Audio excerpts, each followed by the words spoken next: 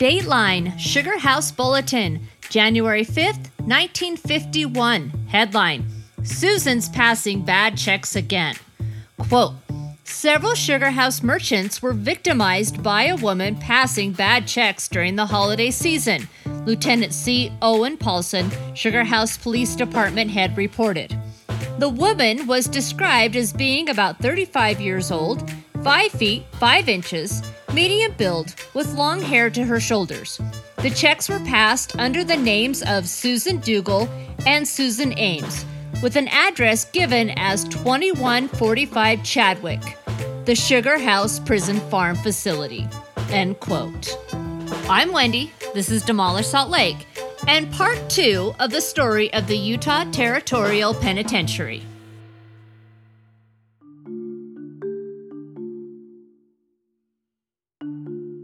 Hello, and welcome to episode 6 and part 2 of the story of the Utah Territorial Penitentiary. In the last episode, I talked about the buildings of the prison, its history, escapes, and the role it played in housing men convicted of polygamy, including my great-great-grandfather. I'm still trying to get used to that one. For this episode, I'm going to get into executions, famous prisoners, stories from community members, and its closing and demolition.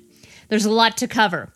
Oh, and in case you're wondering, I found no update on whether Susan was arrested for passing bad checks.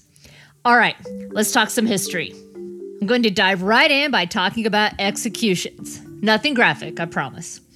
By 1950, 36 men had been executed by the state, and all but 5 chose firing squad. The others chose hanging. When J.J. Morris was given the decision between hanging and firing squad for the murder of his wife in 1912, he chose hanging so that the state had to go to the expense of building gallows. This leads me to believe there wasn't permanent gallows at the prison, because before that, the only other person to be hanged at the prison was Charles H. Feed in August of 1896. Execution by firing squad took place in the prison yard between the outer walls and one of the buildings. It was a very unceremonious place. The firing squad consisted of 5 men. Their identities were all concealed. Each was given a loaded rifle. However, one of the rifles was loaded with blanks, but none of the men had any idea which rifle they had been given. A target was pinned to the prisoner's shirt right over his heart to give the men their aim, and a mask or hood was placed over the prisoner's head right before the execution. So speaking of executions, let's talk about 2 of the most famous prisoners executed at the penitentiary. On the night of January 10th, 1914, John Morrison and his son Arling were preparing to close their small grocery store for the night. Another son, Merlin, was in the back waiting for the others so they could all go home. 2 masked armed men entered the store and shot at John, who was behind the counter. Arling grabbed the family's revolver and shot back at the men before being shot himself. Then the masked men left. Merlin came out from the back to find his brother dead and his father mortally wounded. John would die before medical help arrived. Merlin told police that he caught a glimpse of one of the men and gave a vague description. He also said that one of the men shouted, quote, "We've got you now," end quote, before shooting John. Now, the police knew John had made several enemies and even had a shootout with another armed individual at his store previously. Newspapers reported that revenge had led the 2 gunmen to kill John and Arling. A little later that same night, Dr. Frank McHugh was awoken to pounding on his door. A man claiming to have been shot in an argument over a woman asked for his help with a gunshot wound. The doctor cleaned and bandaged the wound and found someone to drive the man home. McHugh's friend would later report to police that the man asked him to pull over near a field and threw a gun into the field. The next morning, reading about the previous night's events, Dr. McHugh called the police and told them of his interaction with the wounded man. The police tracked down the location where McHugh's friend dropped the man off and stormed the house, where they found a man matching the doctor's description. The police told the man not to move, but he appeared to reach for something, and the police shot him through his hand. He was actually just reaching for his pants. The police had no idea that the man they now had in custody was a significant figure in a radical labor movement, and the whole ordeal was soon to become national headlines. Joel Haglund was born in Gävle, Sweden in 1879. He came to the U.S. in 1902 and worked as a laborer, miner, lumberman, and longshoreman. The horrible working conditions he experienced on these jobs led him to join the labor union Industrial Workers of the World, or IWW. Its members were known by the nickname Wobblies. Joel wrote many famous songs such as The Preacher and the Slave and Casey Jones, a Union Scab. His songs appeared in the IWW's Little Red Songbook, becoming a rallying cry for workers fighting to improve their working conditions. He was at the front lines of many worker strikes and protests. He had a share of run-ins with the law. It was during this time that he changed his name. There's a lot of talk about why he did this, such as his involvement with the IWW or the petty theft he committed to support himself. Either way, he soon became known as Joseph Hillstrom, or Joe Hill. At his preliminary hearing, the prosecution went with the theory that the murders were a robbery gone wrong. Joe accepted the help of two young attorneys to represent him at his trial. But this relationship soon soured as Joe accused them of being in on the state's case to convict him of murder. The judge would not allow Joe to fire his attorneys, and from then on, Joe participated very little in his own trial. He didn't even take the stand in his own defense. The prosecution's case relied on witnesses, including Merlin, who testified Joe resembled one of the gunmen, and Dr. McHugh, who testified that the injury he treated for Joe was too much of a coincidence for the timing.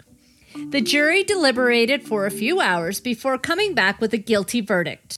When given the option between hanging and firing squad for his execution, Joe said, quote, "I'll take the shooting.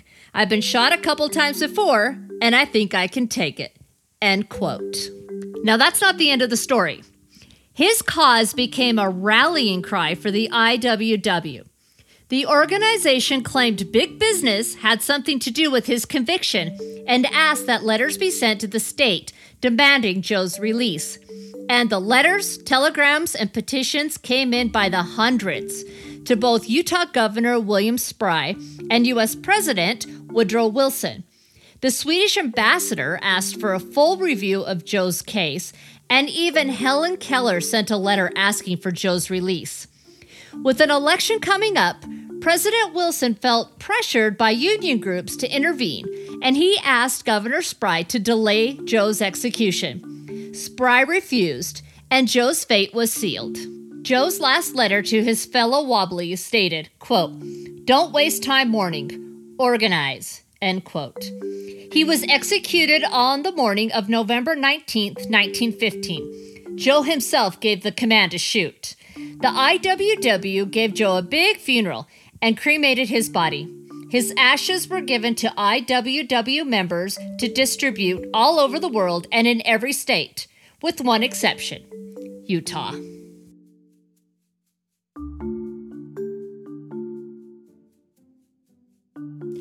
John W. Deering wasn't so much famous for his crime as he was for his execution. Deering had already spent time in prison in California when he was captured by authorities in August of 1938 in Chicago under suspicion of involvement in a finance company robbery.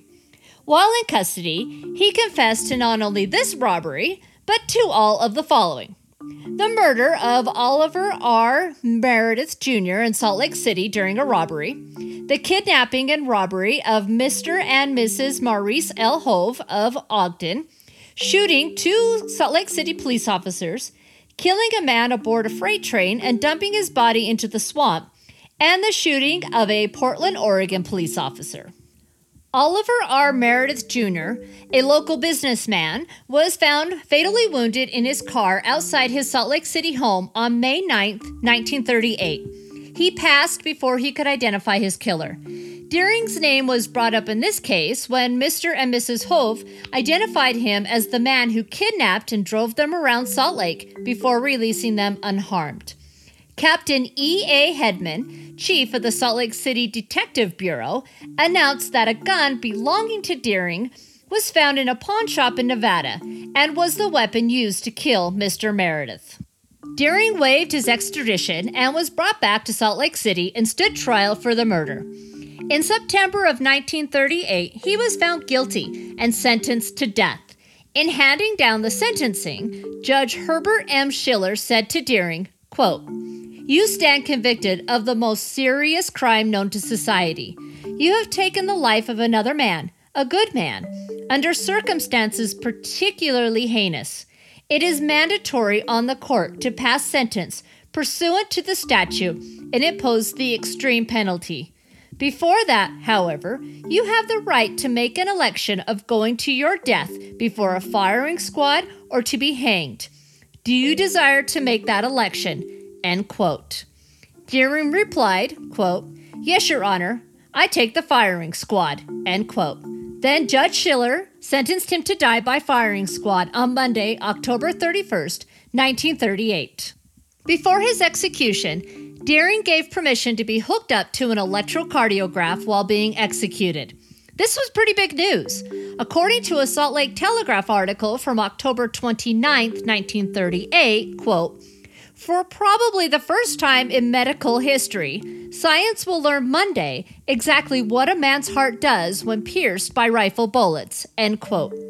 Dr. Stephen H. Beasley, the prison physician, would perform the experience and record the results. For his part, Deering said, quote, "The only trouble is I won't be able to see the picture. Otherwise, it's a swell idea," end quote. In another article from the Salt Lake Telegram that same day, Dr. Beasley gave an interview about the results of the electrocardiograph. The article reads in part that Deering's heart stopped at 15.6 seconds after the bullet struck, and that his heartbeat was 120 beats per minute when placed in the execution chair, and then immediately shot up to 180 beats per minute. After his death, his eyes were harvested for donation, and his body was taken to the University of Utah Medical School. His last words were, quote, "Goodbye, I'm all set. Let her go," end quote. There were about 100 spectators at Deering's execution.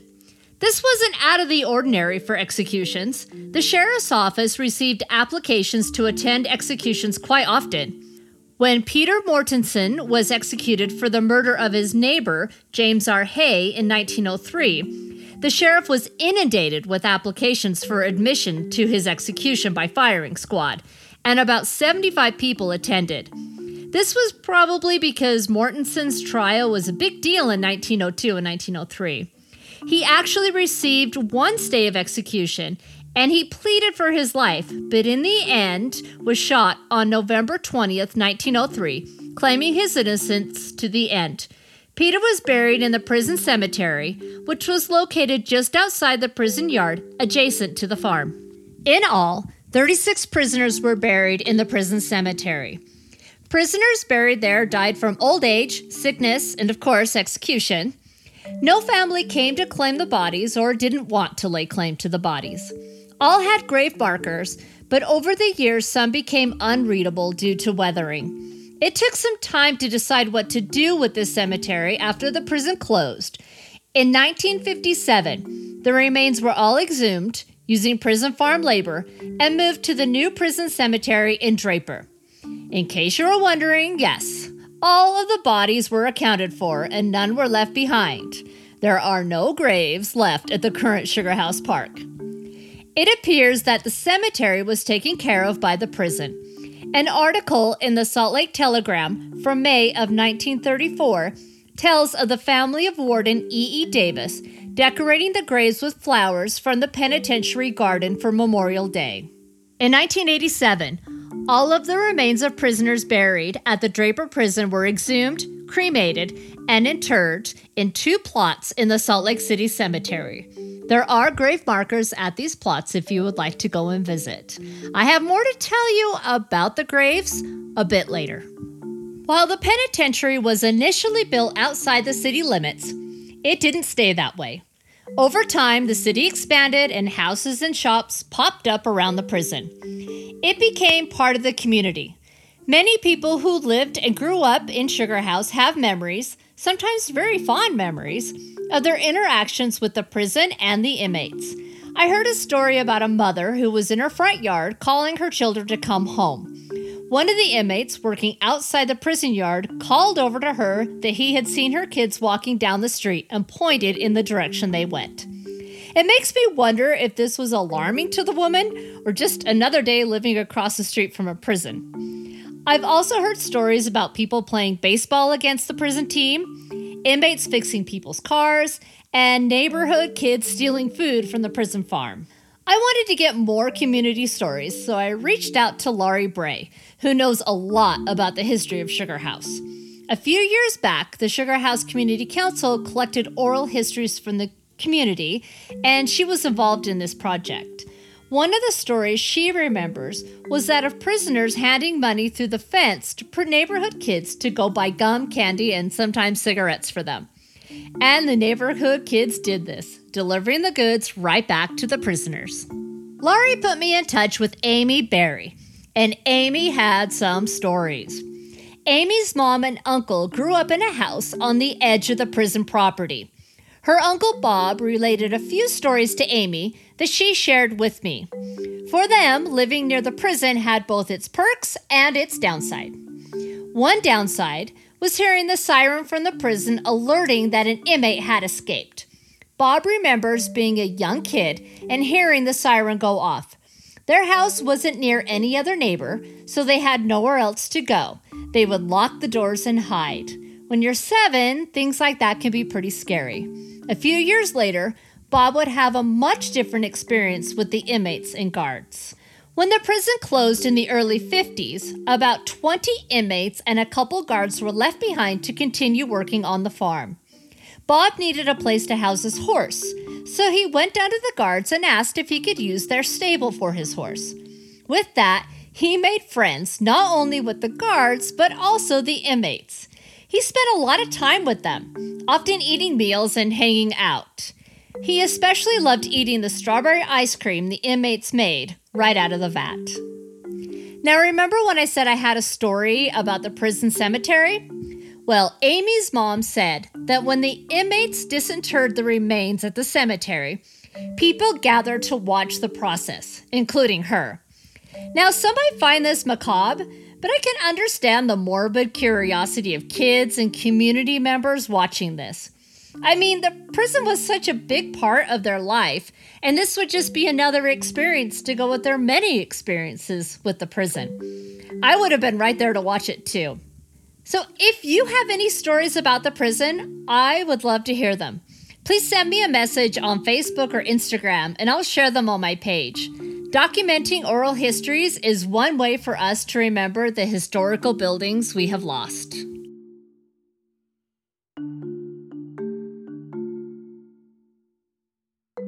In the 30s, officials got serious about building a new prison.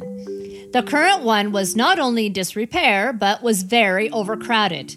It was built to house around 300 prisoners, but now had more than 400.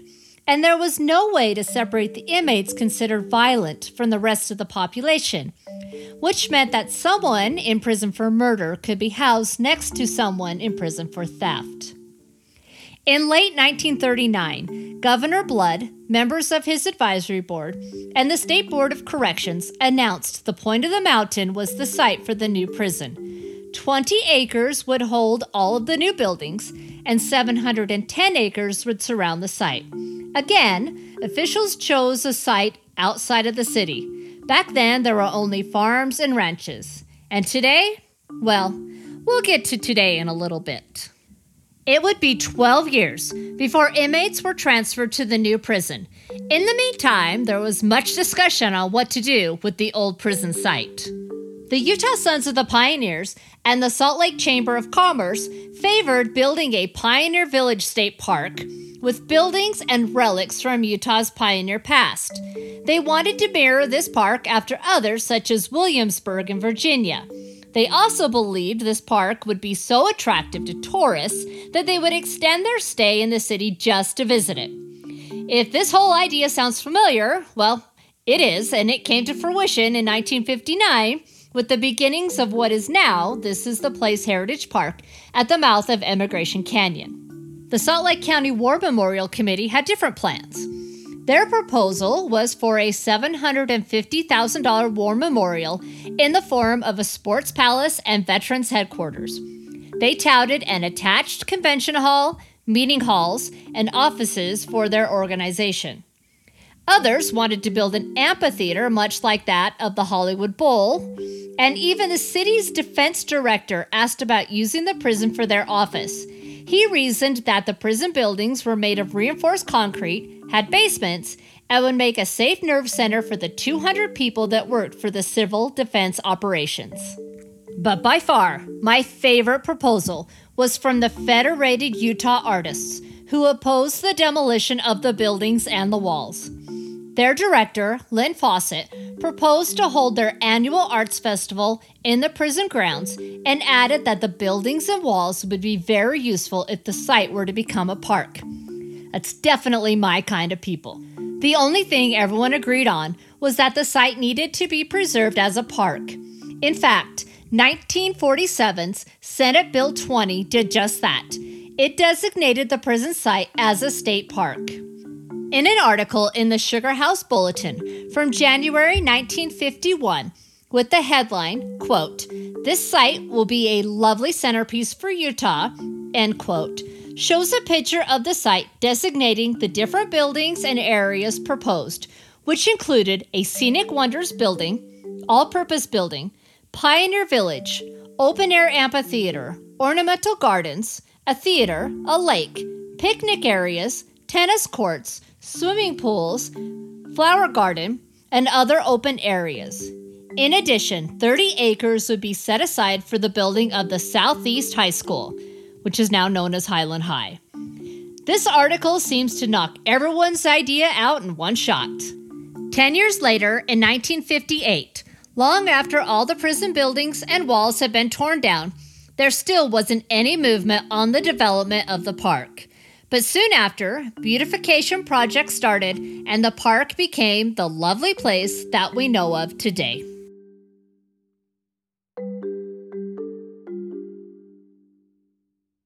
In March of 1951, all 441 inmates were transferred from the old prison in Sugar House to the new one in Draper. Buses lined up on 2100 South from the prison all the way down to State Street. Most inmates weren't handcuffed, and no one made any attempt to escape. In fact, it went pretty smoothly with only a couple of minor incidents. The transferring of inmates from the old prison to the new one may have gone smoothly, but what the inmates left behind was another story. Before leaving, inmates broke almost every window, tore up pillows and mattresses, and scattered trash and belongings throughout the halls and cells. This wasn't the only thing left behind. There was also the rat problem. This was combated with a thorough cleaning of all the buildings, rat poisoning, and filling in of the garbage dump outside of the prison walls. Soon, the process of demolishing the buildings began. The heavy steel steps, cell plates, and boiler plates were removed and taken to the new prison for use in the maximum security cell block. As I mentioned in episode 1, so was the Stewart's patent jail and locking and operating device manufactured by the Stewart Iron Works Company of Cincinnati, Ohio. Any other valuable material was sold to the highest bidder. That is what the sightseers, scavengers, and souvenir collectors didn't take on their nightly break-ins. The way the old buildings and the walls went out was quite a spectacle. The original cell house and warden's house, along with some other buildings, were used as a fire school for the Salt Lake City Fire Department. So it was burned out before it was demolished by the proverbial wrecking ball. As for the outer walls, Well, according to a picture in the Utah Division of State History Digital Archives, it was blown up with dynamite. Now, I'm not sure if this was how the whole wall came down, but some of it was blown up with dynamite. Definitely something that I don't think would happen today. By late 1951, the site of the prison looked something like the aftermath of a bomb. Using blowtorches, jackhammers, crowbars, tractors, and other machinery, 7 inmates, along with 1 supervisor, reduced all the buildings to rubble, leaving behind an estimated 5,000 tons of scrap steel. Some of the scrap was taken for use in the new prison, but the rest was sold or buried. Yes, buried. When I was talking to Amy about her uncle, she also told me that excavations under 1300 East on the west side of the park uncovered a bunch of rebar and concrete, most likely from the remains of the old prison buildings. Actually, right there used to be a garbage dump for the locals, so why not dump the remains of the prison there too? Now I want to go back to the idea from the Federated Utah Artists for preserving the prison site. Historic prisons such as the Idaho Penitentiary, West Virginia State Penitentiary, Joliet Correctional Center, Missouri State Penitentiary, Eastern State Penitentiary, and my personal favorite, Alcatraz, are just a few examples of historic prisons that have been saved and repurposed as museums, community gathering spaces, and film locations. There's a reason we still know about the Birdman of Alcatraz and Al Capone, and that Shawshank Redemption had the perfect gritty prison feel. It's because we can still visit these places, touch the stones, and hear its stories. Think about how much different Sugar House Park would look if the prison buildings had been incorporated into the park. Would all these stories I just told you be more widely known? It's definitely something to consider. Luckily, we have the opportunity to not repeat the past. With a new Utah State Prison being constructed, there is talk of what to do with the current Draper Prison buildings. Many people want to see the original 1950s buildings preserved. The Draper Historic Commission, along with community members and organizations such as Preservation Utah, are working to make this happen. I, for one, hope that they succeed.